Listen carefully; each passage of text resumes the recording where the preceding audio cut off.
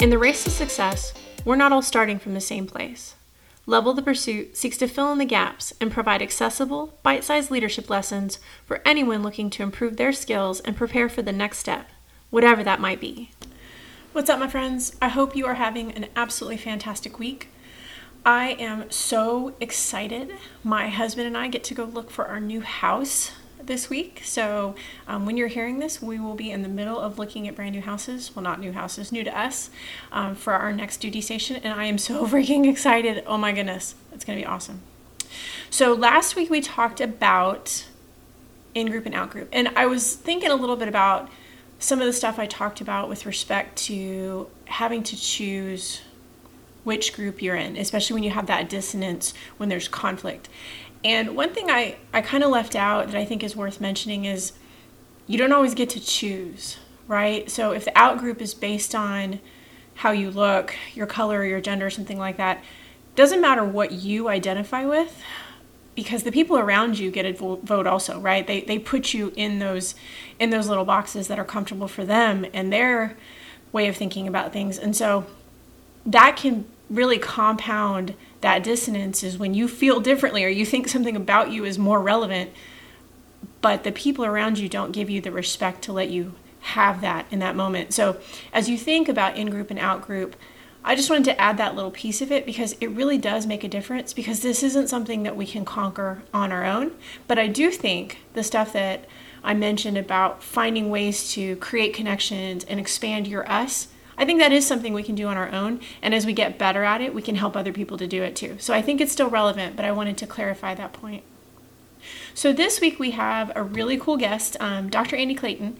So he is an Air Force reservist, and in his spare time, which I don't think he has a whole lot of actually, but in his main job, he is an educator for the Air Force in leadership, and his main area of expertise is really around virtual reality and artificial intelligence. And it's absolutely fascinating stuff. I've worked with Andy for several months now, and we've taught together.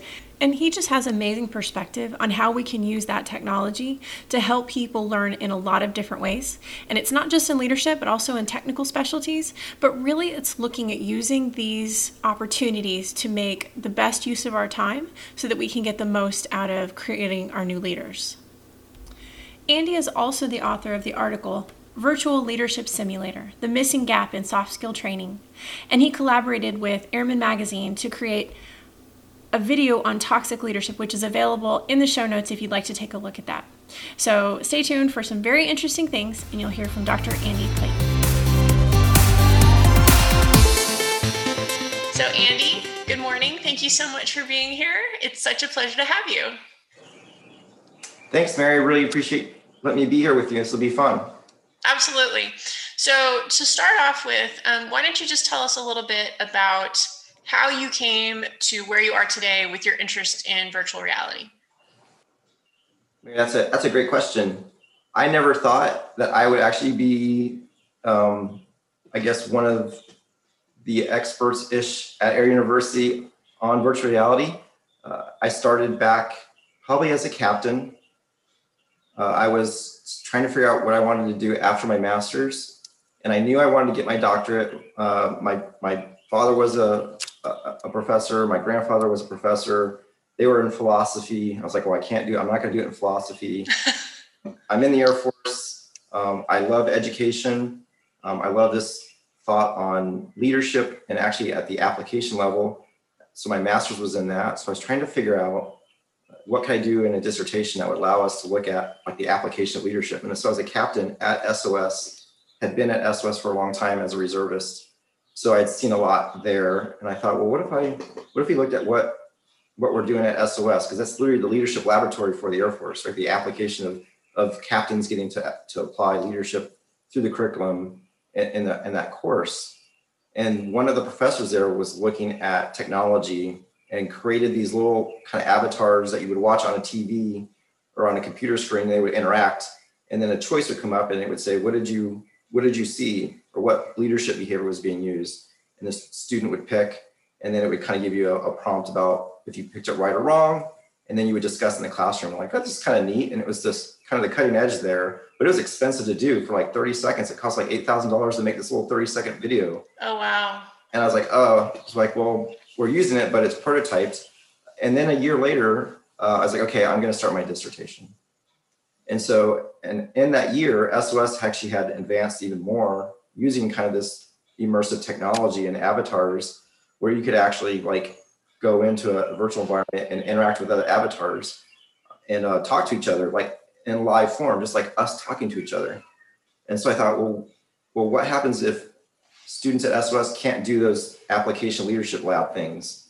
What happens when they sit in the classroom, they sit in a dorm room because they've been put on profile or something? They're missing those things. And I thought, well, what if they could do something like that in a virtual world? And so that's how I started my dissertation, and that focus on how we could do application of leadership using different immersive technology. But it wasn't virtual reality; it was just on the computer screen, and you would control an avatar on the computer screen, and you could talk to another avatar on the screen, and that student could be in some other state. So you're crossing, geographic areas, but you're both in the same virtual world and getting to talk to each other. And I could give you a problem, and you could solve it together. So now I can have a profile student do something while the other students at SOS were outdoors doing their outdoor leadership lab type stuff. And so that's kind of how it started. And that was my dissertation focus, was this application and kind of an asynchronous environment using synchronous technology. And so then we thought, well, it could be used for online schools like the eSchool for SOS or ACSC or any online course in academia could use that. Because most online schools, what do? You do DQ posts, you do that asynchronous conversation where an instructor gives a prompt and then you go read it 2 days later and you respond to it. And then maybe a student responds to your post and you have this kind of asynchronous dialogue for most of your online type courses. Well, how does that help in somebody applying leadership behaviors or leadership skills?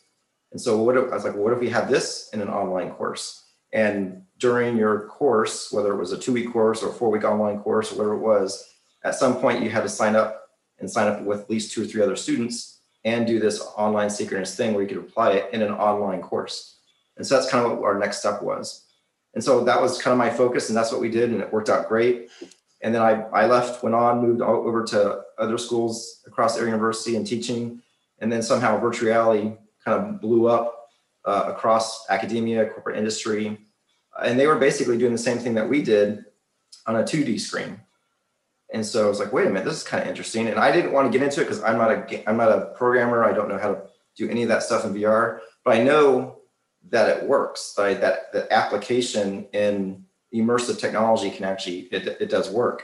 And so I wanted to see what it was like and started looking at it. And there was one other professor at AU that was running the VR research task force for Air University. And so I tagged along his first year when he started the elective for Air University, and just tagged in the back because I had some of the background information of how I used it in the 2D space. And I just sat in the back and kind of watched the whole course, and I got credit for sitting back and watching as the adjunct instructor, but didn't really do anything. And then he retired the next year, and Air University said, hey, you're in charge of the course now. And so I'm like, that's when I bought my first VR headset. It's like, oh my gosh, I got to teach this in like 6 months, because it was around probably about like a March timeframe. So I knew when the next school year started around August, I'm like, this class is going to start. And I don't know too much about VR other than what I saw the last professor go through and stuff. And his dissertation was on VR. So he knew everything about the headsets and like every single term. The actual nuts and bolts of how exactly. It works. So like, so I bought my first VR headset and played with it for a couple months and stuff, and then started doing research and like, wait a minute, this stuff is the same as what I did. It's just now in VR. So that's how I started. And the long story short there is kind of how I got into it. And so now I'm probably about 2 years into it for AU. We sent students last year to the world's largest conference for simulations. We have 8 students this year that are putting papers in for VR across the spectrum. A lot of them are actually focusing on leadership application this year. Last year we had more technology type students did, but this year they all seem to kind of be focusing more on this soft skill, human domain, leadership, and immersive technology. So we have 8 students submitted papers, and we should know in about sometime here in March if they got accepted for publication for the conference. And if they do, then we'll take them down to Orlando in December with our new group of students that will be going through the elective this next school year. So apparently I'm the VR person. Well, that's what happens, right? You show up and you get a new job. Exactly, I know. So I'm curious though, we've been doing a lot with virtual reality and simulation in pilot training and in medical applications. You and I have chatted a little bit about that. So do you feel like they were faster or slower to adapt it for the human domain staff? Is it an easier sell for the technology, or what have you seen?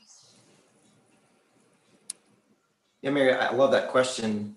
I think it's faster for when you get into the technical career fields like pilot training. You see it somewhat in the Army when they get into like the simulations. Mm-hmm. They're extremely high speed and the learning curve is real fast, and they create amazing stuff on the I call it the hard skills or the technical skills. It's just blown up on how industry and in the military have looked at that. When we get to that human domain, it's still such a slower process, especially in the military. We don't seem to focus on that as much, on how we can use immersive technology in this human domain.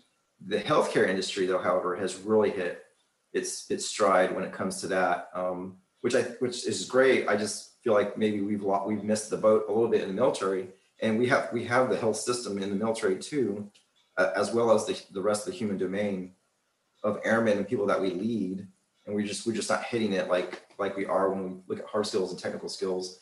Pilot training next, maintenance training next.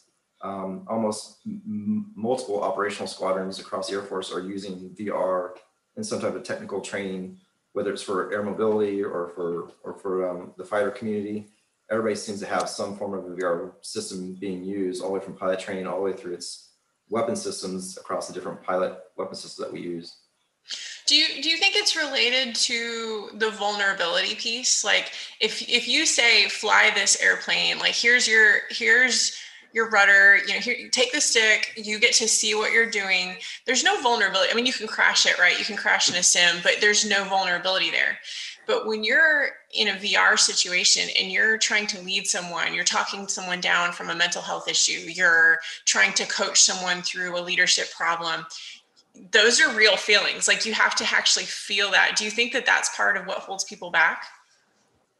Yeah, absolutely, Mary. I think that's actually spot on. When you're in that human domain, right, there's this fear of, I almost think, almost connectedness, right? A process of connection, right? And so you don't need that in the hard skill, technical skill area, but when you get in that human domain, this process of connection, and people are like, well, how does that work with immersive technology? How does that work in virtual reality or augmented reality? You can't make that connection. There's not a process to make a connection of the human domain in VR. And so then it looks awkward, or people think it will look awkward in some type of immersive technology, to get that connection, or that process of connection. That connection could be connection between two people, an actual connection with yourself on self-reflection. It's just interesting how when you look at technology, a lot of times people think technology or immersive technology takes you away from getting to the connection of humanity, right? Or the human domain, or how you can lead people, right? And get into that soft skill.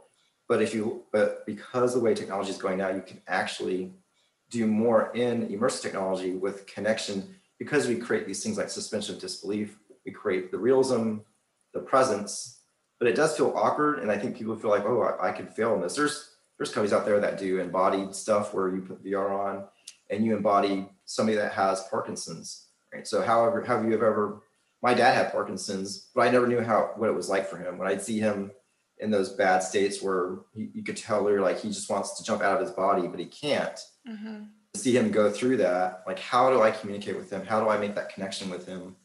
And I love him, right? But I don't know what he's going through. And it was hard to go into the rooms a lot of times because I didn't know what to say or what to do or how to connect with them, because I don't have that experience. I can't be him, if you will, and what he's going through. But now they can do that. It's called applied VR or embodied VR, where I can put that on and kind of, in a way, feel or have that presence of what it's like to have somebody with Parkinson's. So now I have that, and then now I may be able to make a better connection, right? And that's where I see that. But I do agree. I think people fail when you go in and you're talking to an avatar, or you're in some VR system, and oh my gosh, wait, this thing's gonna make me cry. Right? So there's another company that does a bodied VR that does it for people that have lost a loved one. And they're using it only for It's in test phase, but the best case they had was it was a young Korean girl, daughter, about 7 years old, who had a rare blood disease. So when she was born, you know, her diagnosis wasn't good, and she made it to about she was 8 years old, and she passed away. So the company took all these photos, all this audio of her over her time, and made that daughter into an avatar. And the family wanted to do this, and then they put the mother in VR because she wanted to have closure as a kind of testing it. And she went in, as soon as she put it on, and the daughter comes walking into the VR thing, right? The mother just, Oh my gosh. and she has haptic gloves on so she can touch in the VR. So she's putting her hands out, trying to hold her daughter and just crying. And it's in Korean, right? So I can't even understand what she's saying. But it's just like, I'm like, oh my gosh, I'm in tears. I'm like, oh, how does this, oh my goodness, what's happening? And she is just literally bawling. But afterwards, the family was like, that gave us closure. Now they knew, I mean, they had 7 years, they knew that she was going to pass away. But people are afraid that you can actually get that much connection in VR, right?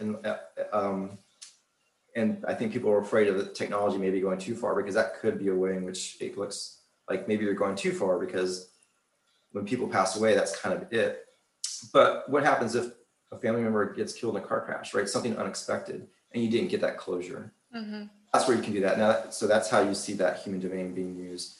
But across the board, I think people don't see how technology like that can get us closer to humanity, or allow us to practice the human domain, practice that dialogue, and make mistakes in a virtual reality and have that practice. And like, so now I could talk to my dad about what I know he's going through, or simulation that we use, and talk to somebody when they're going through a traumatic divorce or something like that, and they come to you asking for help.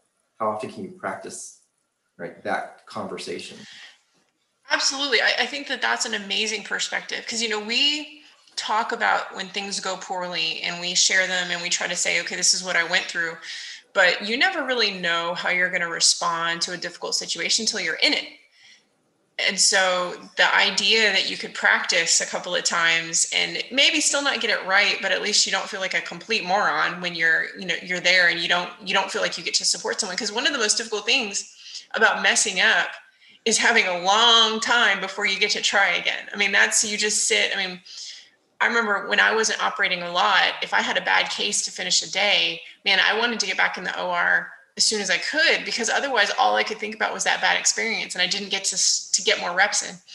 And the idea of getting to get some reps in is really exciting when you talk about leadership and human domain. So do you see this as something that's applicable? Do you think it's going to stay niche, or do you think this is going to be more widely applicable? Oh, I definitely see this is going to be more widely applicable. There's multiple ranges of kind of this technology where we see it, where we use the mixed reality avatar, where we're seeing an avatar on the screen talking to it, all the way to you put VR on and you're actually talking to a completely artificial intelligence avatar that has been pre-programmed. It has scripts, it has algorithms for what you say, and it knows its choices to pick from. And then there's a gamut all the way in between that. And you're also seeing it not just in the Air Force like we use it in our course, but the Army uses it in their elite program for their immersive training environment. It's used in the Navy.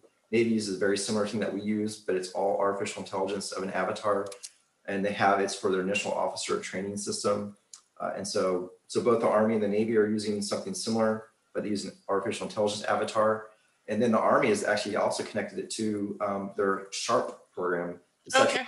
Their assault response program, harassment. So how do you create an environment or culture, right, as a leader, around this, understanding of harassment, assault, and sexual, prevention, and have that opportunity to kind of practice that.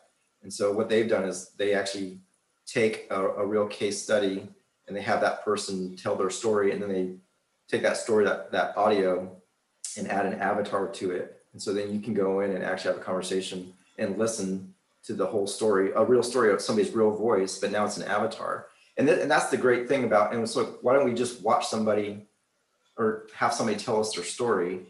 And that sometimes can get too personal, right? And it becomes too real. And this is why this whole virtual thing is working, I think, and why it's exploding, is it creates this kind of safe space to allow us to practice that human domain, for people to practice kind of those leadership skills, empathy, emotional intelligence. And they can mess up without hurting someone's feelings. And you can mess up without hurting somebody, right? And Sure. and you can repeat and repeat and repeat, which gives you, like you said, that practice. And it kind of reminds me of like in ethical decision making. How often do we get to actually practice ethical decision making as a leader, right? Because the only way you really get to practice it is when you're in that situation, ethical thing in front of you. And that's not the time to practice it. That's the time for it to be part of your character, part of that, part of your values, the things that you've already set yourself up for. So when you're in that difficult situation, it's easy for you. So if you can practice and repeat in a safe environment, you actually, it's called etching. You etch into your mind, right? And if you look at the term character, right, the root word for character means to etch into your psyche, right? And so if I can practice repeat, I'm etching in, I'm engraving in that behavior. So when that leader is in that difficult situation, it's not the first time, and they have all that muscle memory, that etched in character to make ethical decisions the right way. And I think maybe that's particularly why sometimes we see all these things that come up in the news about ethical and bad decisions by leaders. I'm like, why does it happen? Because we just don't have the opportunity to practice it and repeat it and engrave it into our psyche and our muscle memory to do that. Absolutely. I couldn't agree more, because it's so easy to armchair quarterback someone else's choices and to read a story and say, I can't believe he's so stupid. I can't believe he did those things. I can't believe she said that. What was she thinking?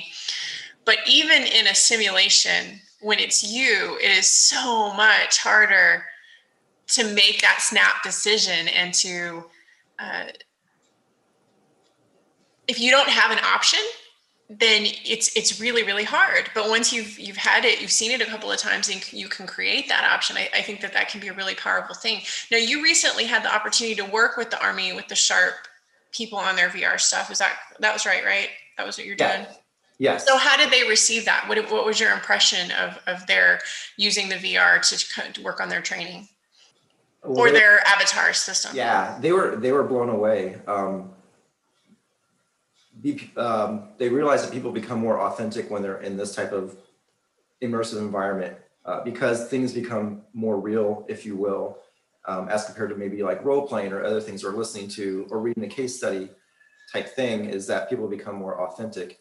And that's because when you see that avatar, you have that suspension of disbelief just enough, because wait a minute, this is an avatar.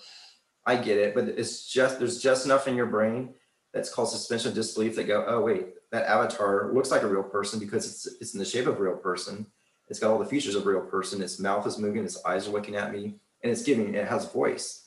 So your mind goes, oh, it is a real person. And if it's a real person, then those people normally will demonstrate more authentic behaviors. And so then that sticks more. And so if it sticks more, then you have that reflection on it, and hopefully you have a behavior change, which is what the Army saw, is like it was more authentic, and the people felt more like it was more relevant to the training that they were going through. So that makes a difference now, that if it's more relevant to you and it feels more authentic to you, then you have a more real experience for you. And when we talk about behavior change, if you have an experience, you're going to reflect on it. If you reflect on an experience, you'll probably have maybe behavior change in the future. If it comes up again, try and do better or change your tactic. So leadership can, right, you can change your leadership approach because of that experience you had and it felt real to you. Absolutely. Now, this is pretty emotional though for people, and we're talking about how authentic it can be, which is positive in so many ways. Have you seen any drawbacks or negatives to the use of VR? Well, that's a good question. I'm trying to think, because it's so hard because I'm so into the VR. I always think of the positives as I'm looking at the negative side. Is it possible it's created a catharsis in someone that wasn't willing to deal with it? Have you heard of people that became too emotional, or it hit too close to home, or you know what I mean, where it's just more than they can handle? Yeah, that's perfect, Mary. And that helped me bring up an example. Absolutely. At point when we get into the military has been using VR exposure therapy for people with PTSD. And it's not just like I can put somebody in VR and all of a sudden, hey, tell me what's going on. And the reason they do this with PTSD people is because they get stuck in counseling on what to say because they don't know what to do or what to say. And counselors have found that veterans with PTSD have gotten stuck and aren't progressing in their counseling sessions. It's because they don't know how to explain what's triggering them or what that experience is. So what they've done is they've recreated the events that triggered that veteran. So for example, a veteran that is driving in a convoy in Iraq, right, and had PTSD from a roadside bomb, an IED, that was the kind of triggering, if you will, for their PTSD. But in counseling, they couldn't give words to it. So now they put them into the VR headset, and they actually are in that Humvee driving and having that experience again. But because that becomes so surreal, it has to be done with a psychologist. That's the only thing, because you're right, because it becomes so real, right? You have to be real careful on how you can use this, because you do hit connections, just like the example we talked about with the mother and the daughter passing away and bringing her back. It was very controversial. It was a Korean company.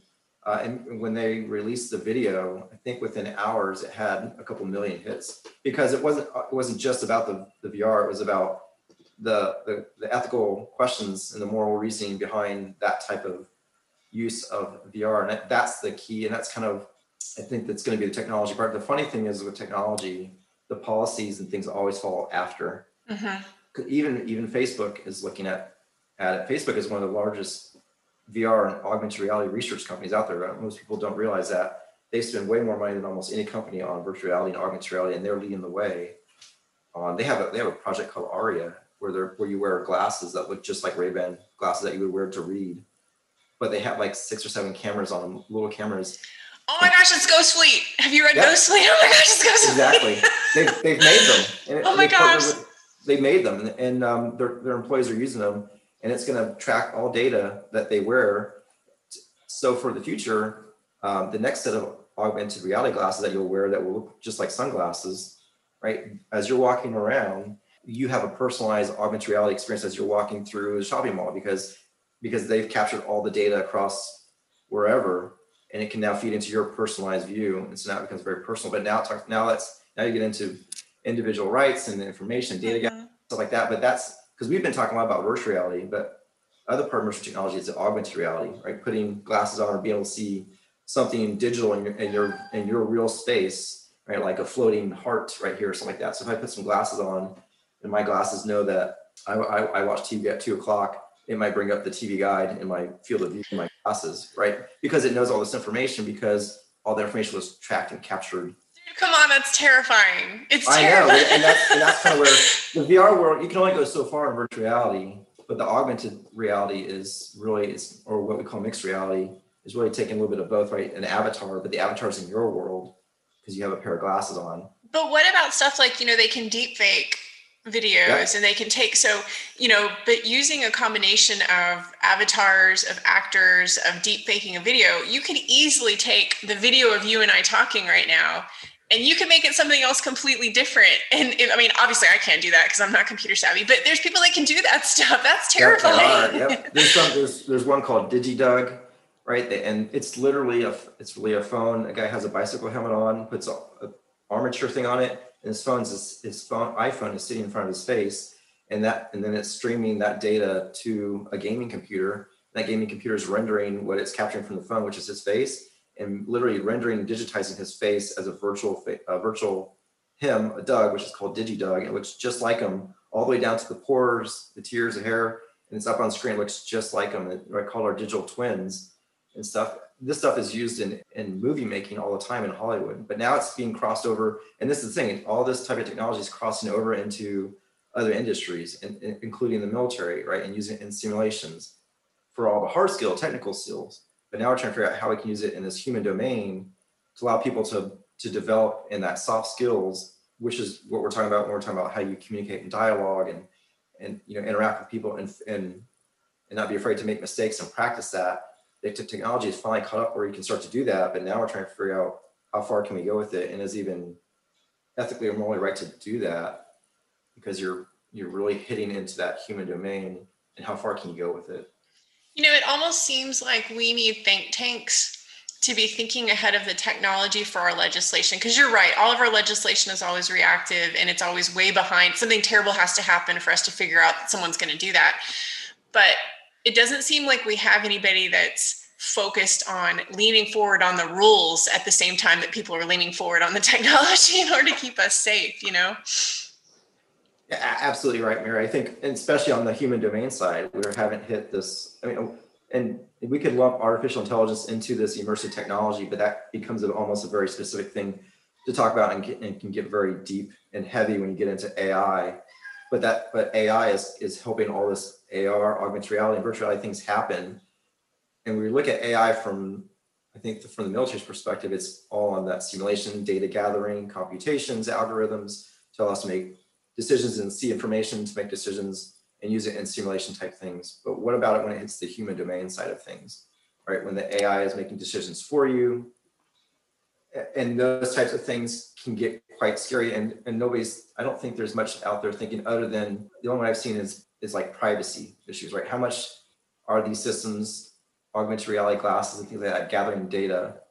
And in the future, there's going to be a new management system of information that's literally going to surpass the way the internet works. And so it's those movies that you see in the future where you're walking and every time you walk, it's like something pops up and only you see it because it's just for you, because the whole system knows everything about you as you're walking around in the world. But we're just not there in the think tank when it comes to the human domain and how we can use technology to leverage how we develop people or how we develop leaders. The human domain is, you have psychology, you have sociology, there's so many different domains of studying of the human mind and people. It gets very complex and it's hard to see what it looks like in that immersive technology. Absolutely. Absolutely. Have you read The Circle by Dave Eggers?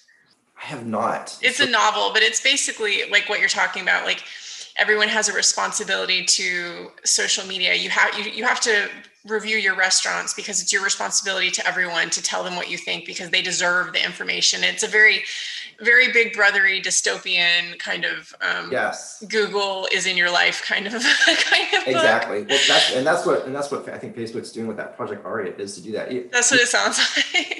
It's capturing without you having to know anything. Right, which is terrifying. I know. I was like, oh, it's quite. Yeah, they're probably the biggest think tank on looking at this technology out there. So that's so interesting. So, final question, Andy. As a leader, as someone who studies leadership both in the classroom and doing face-to-face student teaching or teaching to students, and also immersed in this VR technology that you do, that really you're one of the leading experts for the Air Force in this. What piece of advice would you give to leaders when they get the opportunity to look at technology to add to their leadership? I think you have to take a chance, but start small. That's the easiest way to kind of try something out. Don't be afraid to try something small. And that's kind of how we started at Air University with a lot of the immersive technology. Because corporations out there, you'll see out there, big money, big bucks, people do a lot of things with it. But if you want something to actually stick and something to work, especially in the human domain, you just have to start small. It does not have to be big. We started with a 2D environment on a computer screen, right? And that was like 10 years ago. And we did that for years before it moved even into the VR world. And so as you look out there and you see technology out there in industry, for us in the military, we just had to find a small step. You need to kind of refine that, right? Make that good and perfect before trying to say, okay, this technology is the best thing ever. We should use this for everything. There's a thing called flow theory, right? Where do you use it? People are like, oh, let's change it. This happened in pilot training next. And it's a great thing that they've done. But I think they missed a step when they looked at the flow theory. They took pilot training and said, well, let's put it all into VR. And it's great because there's a lot of things happening with pilot training next in the VR, but they missed some things we call flow theory. What happens when you put a student in there that's not ready for those types of tasks? Right? Or what happens when that student comes out of that task in the VR? Is the next step to be in the classroom face-to-face with the instructor, or is the next step some other step, right? So what is the steps of when you use immersive technology? What is the flow that you have? And so you have to start small instead of trying to change an entire program. And that's kind of my focus for success, is start small, don't change the whole program. Think about small steps and keep that flow. What's the flow that you want for how you're going to develop your people? That's great advice. Thank you. I think that it can be really tempting to think if you don't jump in with both feet, you're not getting the full benefit. So I think that that's really, really helpful advice. Yeah, absolutely. Well, Andy, thank you so much for being here today. I really appreciate it. It was super interesting, and I enjoyed talking with you. I did too, Mary. I really appreciate it. And thank you again for letting me talk to you guys a little bit about leadership and technology in the human domain. Absolutely.